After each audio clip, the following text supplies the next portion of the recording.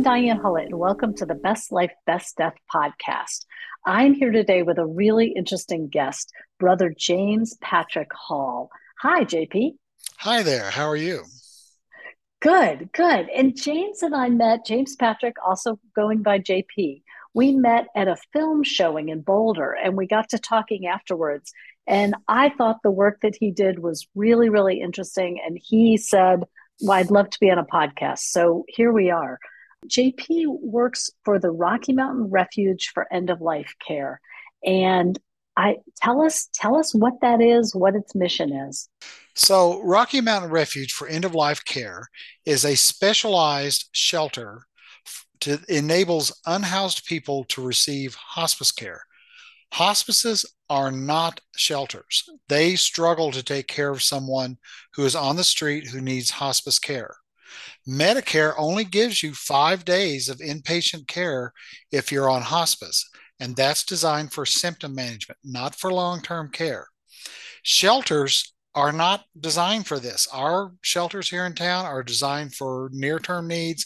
They're not designed for the long term support that a hospice patient will need. So we're a specialized shelter that fits that gap in care. We're the only one in Colorado who do this, and there's only one of four in the United States that we are aware of that does this.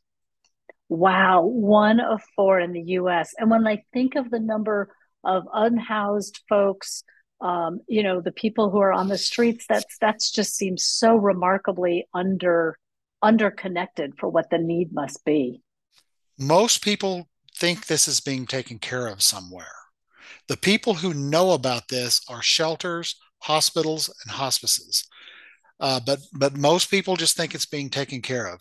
The rate of homelessness in this country or in Denver um, is growing, and over the past 5 years, the city of Denver and other partner organizations have said that it's increased between 80 to 90% in the last 5 years.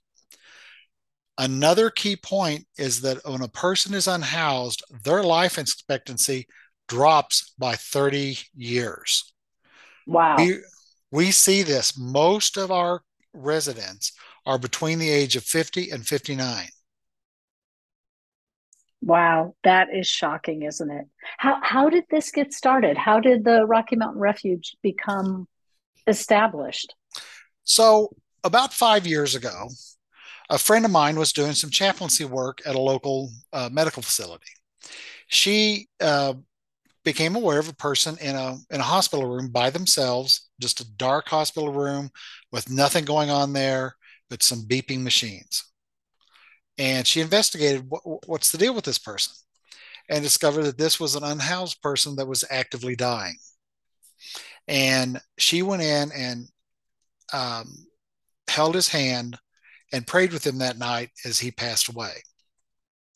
And she got a hold of me the next day and asked me, where do homeless people die? And I said, they die where they live, under under bridges, on streets. You know, According to our data that we've collected, about 25% uh, are in hospitals. That's terribly expensive for the community and for them, and often uncomfortable. Um, there's about 14% that are in hotels or motels, which is one thing that hospices do try to do. They'll rent a hotel room, but a person can't really be taking, if you're on hospice, you can't take care of yourself. And a lot of times these folks die alone because no one's there with them. And then the rest of them die on the street. Wow, those are tremendous, tremendous statistics. So she sort of saw this need. Well, she asked me about it, and then I told her about the concept of a social model hospice house. A social model hospice house is built on the Catholic Church's response to the AIDS crisis in the 80s. They made these houses where people could be taken care of who were dying, that their families would not take care of them, and hospitals didn't want them. And there was nowhere else for them to go. There was a large number of young men at the time, but fortunately that's gone away. But the idea of this hospice house stayed around, and now it's a nationwide organization, which we're a part of. And there's about, I think it's about 70 of them nationwide. But the vast majority, it's not really intentionally this way, but the vast majority end up with middle class folks, housed middle class folks. There's only four of us that are directly for the unhoused. The others will take an unhoused person from time to time, but that's not their focus. It is our focus. Incredible. How did you personally get into this work? So I first got involved with hospice when one of my favorite uncles, when I was many years ago, when I was kind of a kid in college, he got on hospice, and my family was just so impressed with the hospice nurses and stuff who assisted him, and that was my first experience with it. And then some years later, when my younger brother was ill and on hospice, our parish in Oklahoma, a lady in our parish in Oklahoma started a hospice house in Tulsa, Oklahoma, where I lived, and I was a volunteer there. And so I saw what could be done. So when my friend asked me about it, I knew what the answer was and Yeah. told her about it. And then she said, "That's great. That's what we need to do." And I said, "Okay, number one, you're crazy. Number two, it's impossible. Number three, when do you want to start meeting?" Number four, how are we going to get money to support this, right? Because Exactly. is this, I assume this is a nonprofit. I mean, it would It is a probably have to be. nonprofit. We started about 5 years ago. It is a nonprofit. We um, we opened earlier this year for our pilot project, and we spent this year learning a lot of stuff. We've learned more about costs. We've learned more about procedures. We've learned more about individuals. We've learned about staffing, and so now we've learned enough this year that now we can really sort of really start for next year. We know Brilliant. Yeah. Yeah. You we've kind got of had to real. figure it.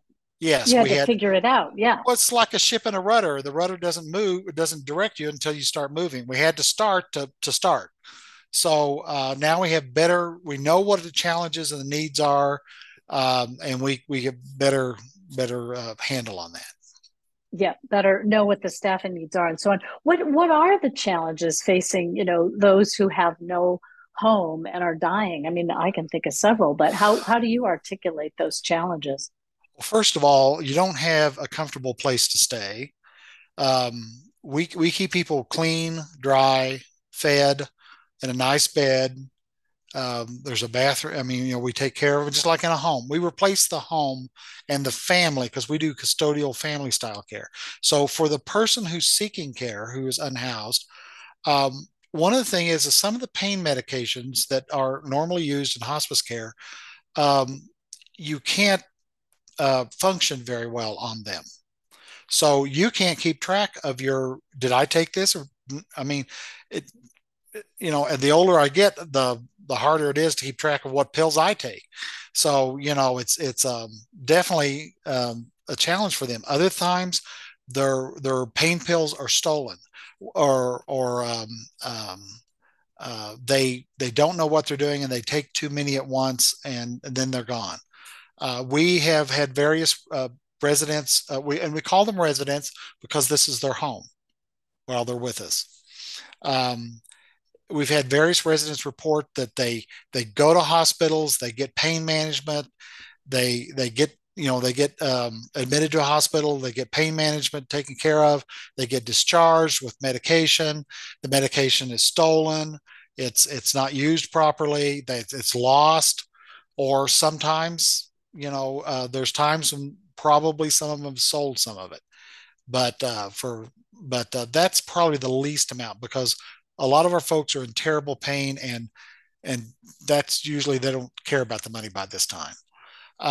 Well, I was thinking about just the challenge of pain management if you're in a home and you have family and you have hospice coming 3 days a week.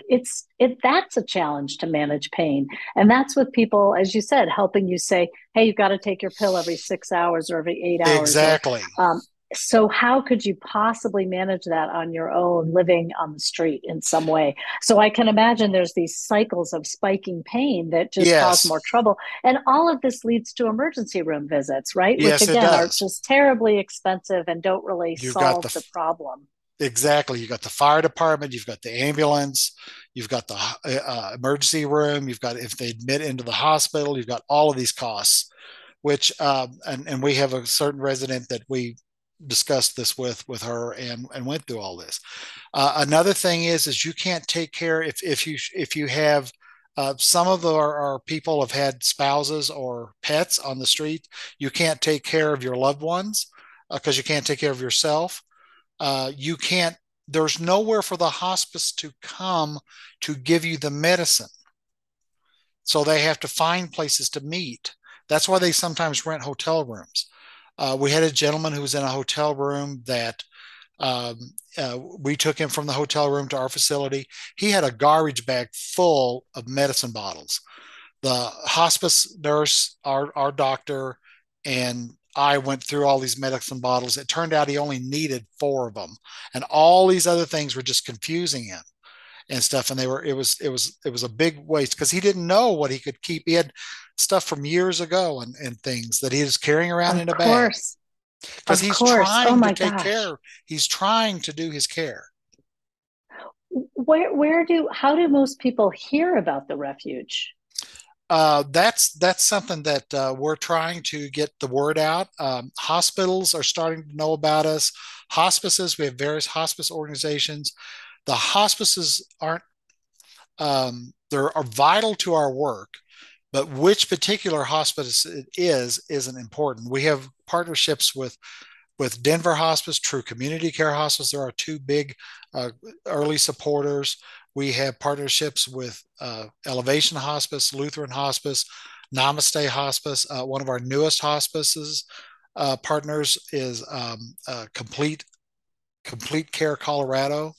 Um, we just if someone's on a different hospice organization, we work out a relationship with them, and that's primarily just so they know what we provide, and we it's just so we all know what everybody's doing. It's pretty easy But to do.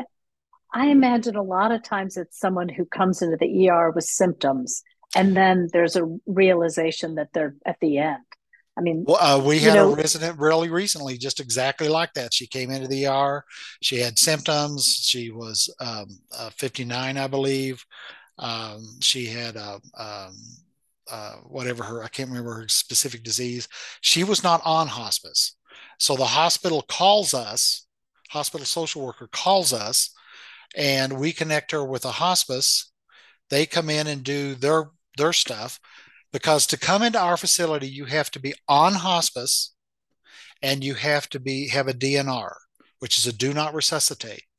Because if you want to be resuscitated in full code, we can't do that. We're just a family situation. So you have to be a DNR in our facility. Also, you have to be unhoused or housing insecure, and that means it's not necessarily safe for you to be home alone or how in many, your condition. right, in your condition, how many beds do you hope to have in this coming year? Four. We have two now. We'd like to double that to four. And I can Uh, imagine they would be full all the time.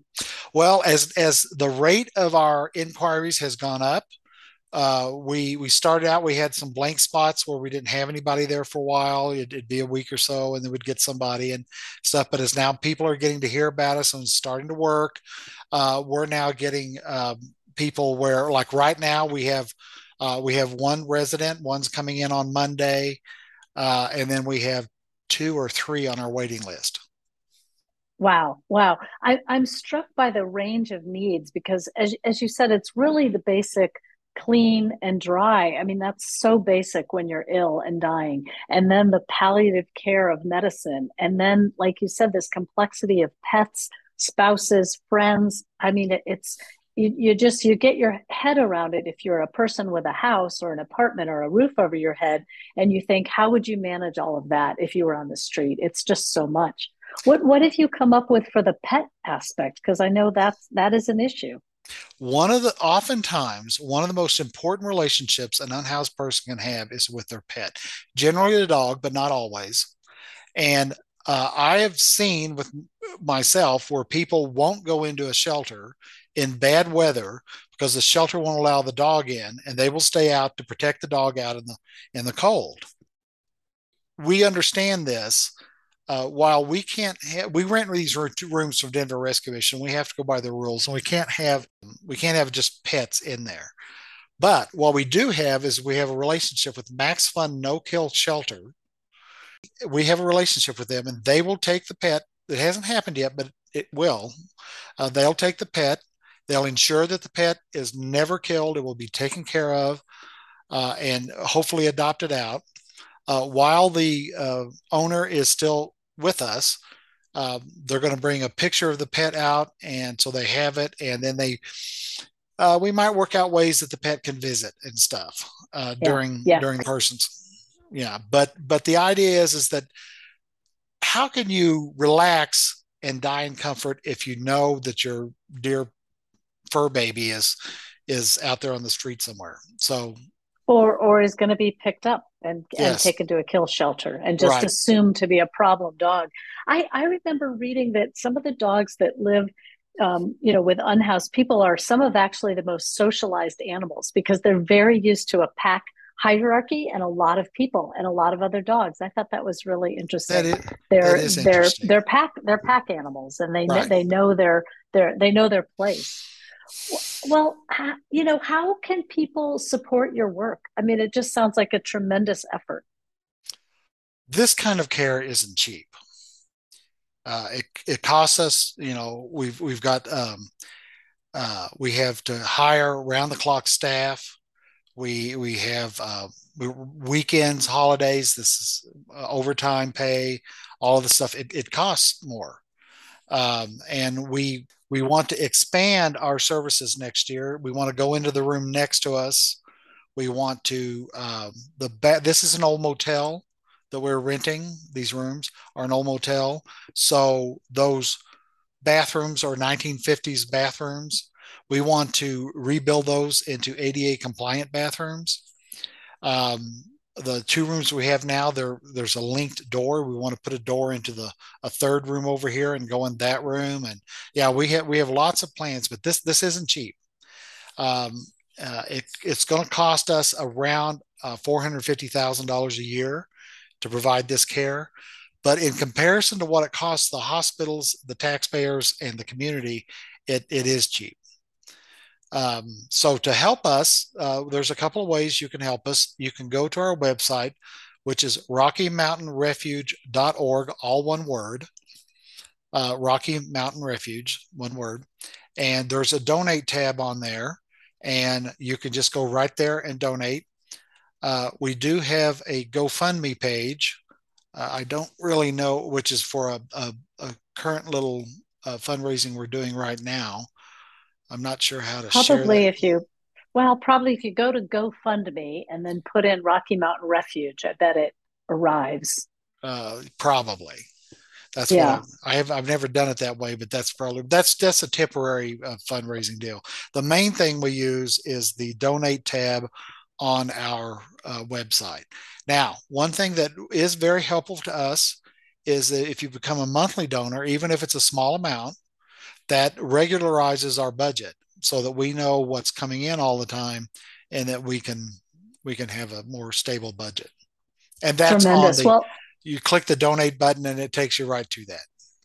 tremendous. It sounds like, I mean, you both have sort of, you will ultimately have kind of physical building needs as well as just ongoing cost needs. Eventually, we have talked with shelters in Colorado Springs and Boulder. We want to sort of franchise this model in a way to where we can do it from all across the front range, the western slope, just wherever. We currently anyone in Colorado will accept if you can get them to us and they meet our criteria and everything. We'll take anybody in Colorado. Well, I think it's interesting because you're offering a respite place. You're offering a place of literally what your name says, a refuge, and And then part of your challenge is supporting that financially. And then the other part of it is letting people know it's there and Right. getting people to trust that and to come to that and to see it as this softer landing for an ending. One of the things that's happening with the national conversation on healthcare for homeless people is respite care. Colorado Coalition for the Homeless is opening a big respite facility in Denver this week, I think. But that is for people who will be getting better. That's not for chronic, chronic illnesses or hospice. That's for, that's designed for people who will like recover from surgery or something. But this Right, kind of this right. specific niche is tough. About 21% of the 270 or so people who died last year on the streets in Denver, about 21% of them, which is about 56 people, died of quote unquote natural causes. This is again with the 30-year lifespan being reduced and all this kind of stuff. Um, these folks, many of these could have used hospice care. Yeah. Yeah. Natural causes means that it wasn't an overdose, it wasn't an They weren't. accident of some kind. Their They weren't. body stopped working, but why did their body stop working and how difficult was that? Right. And a lot of times it was alone, afraid, and an unmanaged pain. That's a Yeah. tough way to go. It's interesting that I think a lot of people feel that their number one or a number one concern about fear of death is pain. It So is. it's powerful that a huge number of people who don't have good access to medicine or palliative care, hospice care, that is going to be a reality for them. That's really harsh. It really is harsh. And there we have our hospice partners can keep people comfortable and relaxed during their last times. We've had I know it's kind of funny for people to understand this, but we've had some very beautiful passings with people with that have been with us. Well, I can imagine there must be just an out breath of relief at feeling like I'm warm, I'm in a clean bed, I can die knowing I'm cared for. That's just so different than I'm in a tent in a rainstorm on a street with chaos. That's an interesting point because one of the things we've noticed is that several of our residents, probably a majority, when they come to us, they just sort of relax and then die within a week or so. They just so you can see them relax over the first day or so. They feel safe, they know they're going to be taken care of, and they just relax and let go and let it happen. Yeah. Yeah, I can imagine. They just sort of cross into that with an out breath, literally, instead of that kind of tension and fear of when will this happen and how will it happen. Right. What tremendous work you're doing, JP. What else would you say? It's an honor to be with many of our folks when they pass. They have uh, we've had people that they're very kind. We had a guy that came in that he was 50 years old, but you would swear he was 35.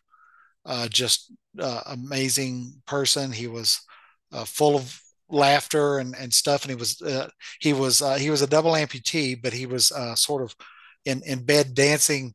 He was kind of dancing with our caregiver ladies and just having a great time. And he said he was so happy to be there. And the next morning he was gone, just Wow. that quick. And others have they've expressed the happiness of being there. Some, when they get there, they're a little confused. We've had some older people with some dementia. Um, that's a little more difficult for them sometimes to understand where they are and what's happening and stuff. But most of our folks just are really happy to have a place where they can just relax and let someone else take care of them. Yeah, yeah, I can imagine. And this seems like a terrible question, but I really ask it out of information. What happens to someone's body when they die in this state? Are they cremated? Are they buried? Does the city of Denver we're talking about have a way to handle the unhoused? Yes. with no family, presumably. Yes, there's an office. We have a relationship with them. There's an office that takes care of that. Typically, what happens is that when a person passes, we call the hospice, and they come out and check them, and then they call the coroner's office, and everything gets all taken care of. And then but we already have a mortuary picked out, and the mortuary comes, picks up the body, and then the city, the vast majority of them are cremated. The city pays the mortuary a certain amount to cremate a person, and then the remains are given to their next of kin. Occasionally, people want to be buried. There's a recent resident who um, wanted to be buried at the Catholic cemetery, and so we arranged that with the archdiocese. And um, there's another person who was interested, although they changed their mind at the end and shifted over to cremation. At first, they were looking into a green funeral up the slope a little bit. So whatever Yeah, yeah. we call ourselves resident driven. We don't care who or what you are. We don't care about your religion, your gender identity, your orientation. None of that matters. We just want to take care of folks at the end of their life, and whatever they want, because they've had a lot of trauma in their life. Whatever they want, we want to do. So we call ourselves resident driven. So whatever religious stuff or not, whatever to do with their body or not, we try to accommodate whatever we can. Well, JP, I just think this is such tremendous work. And you've had some wonderful press. You've had some great articles written about you. And I hope that that's inspiring people in Denver and Colorado to learn more. Um, and I just really appreciate all you've brought to our conversation today. Thank you. Remember our website, RockyMountainRefuge.org, all one word. Beautiful. Well, thanks again, JP. And Thank you you can for your find out time. about, yeah, you can find out more about the work I do at bestlifebestdeath.com. And I just encourage all of us to think about all the range of how death comes to different people and what we can do to support others. Exactly. Thanks so much, JP. Thank Have a you. great day. Bye bye.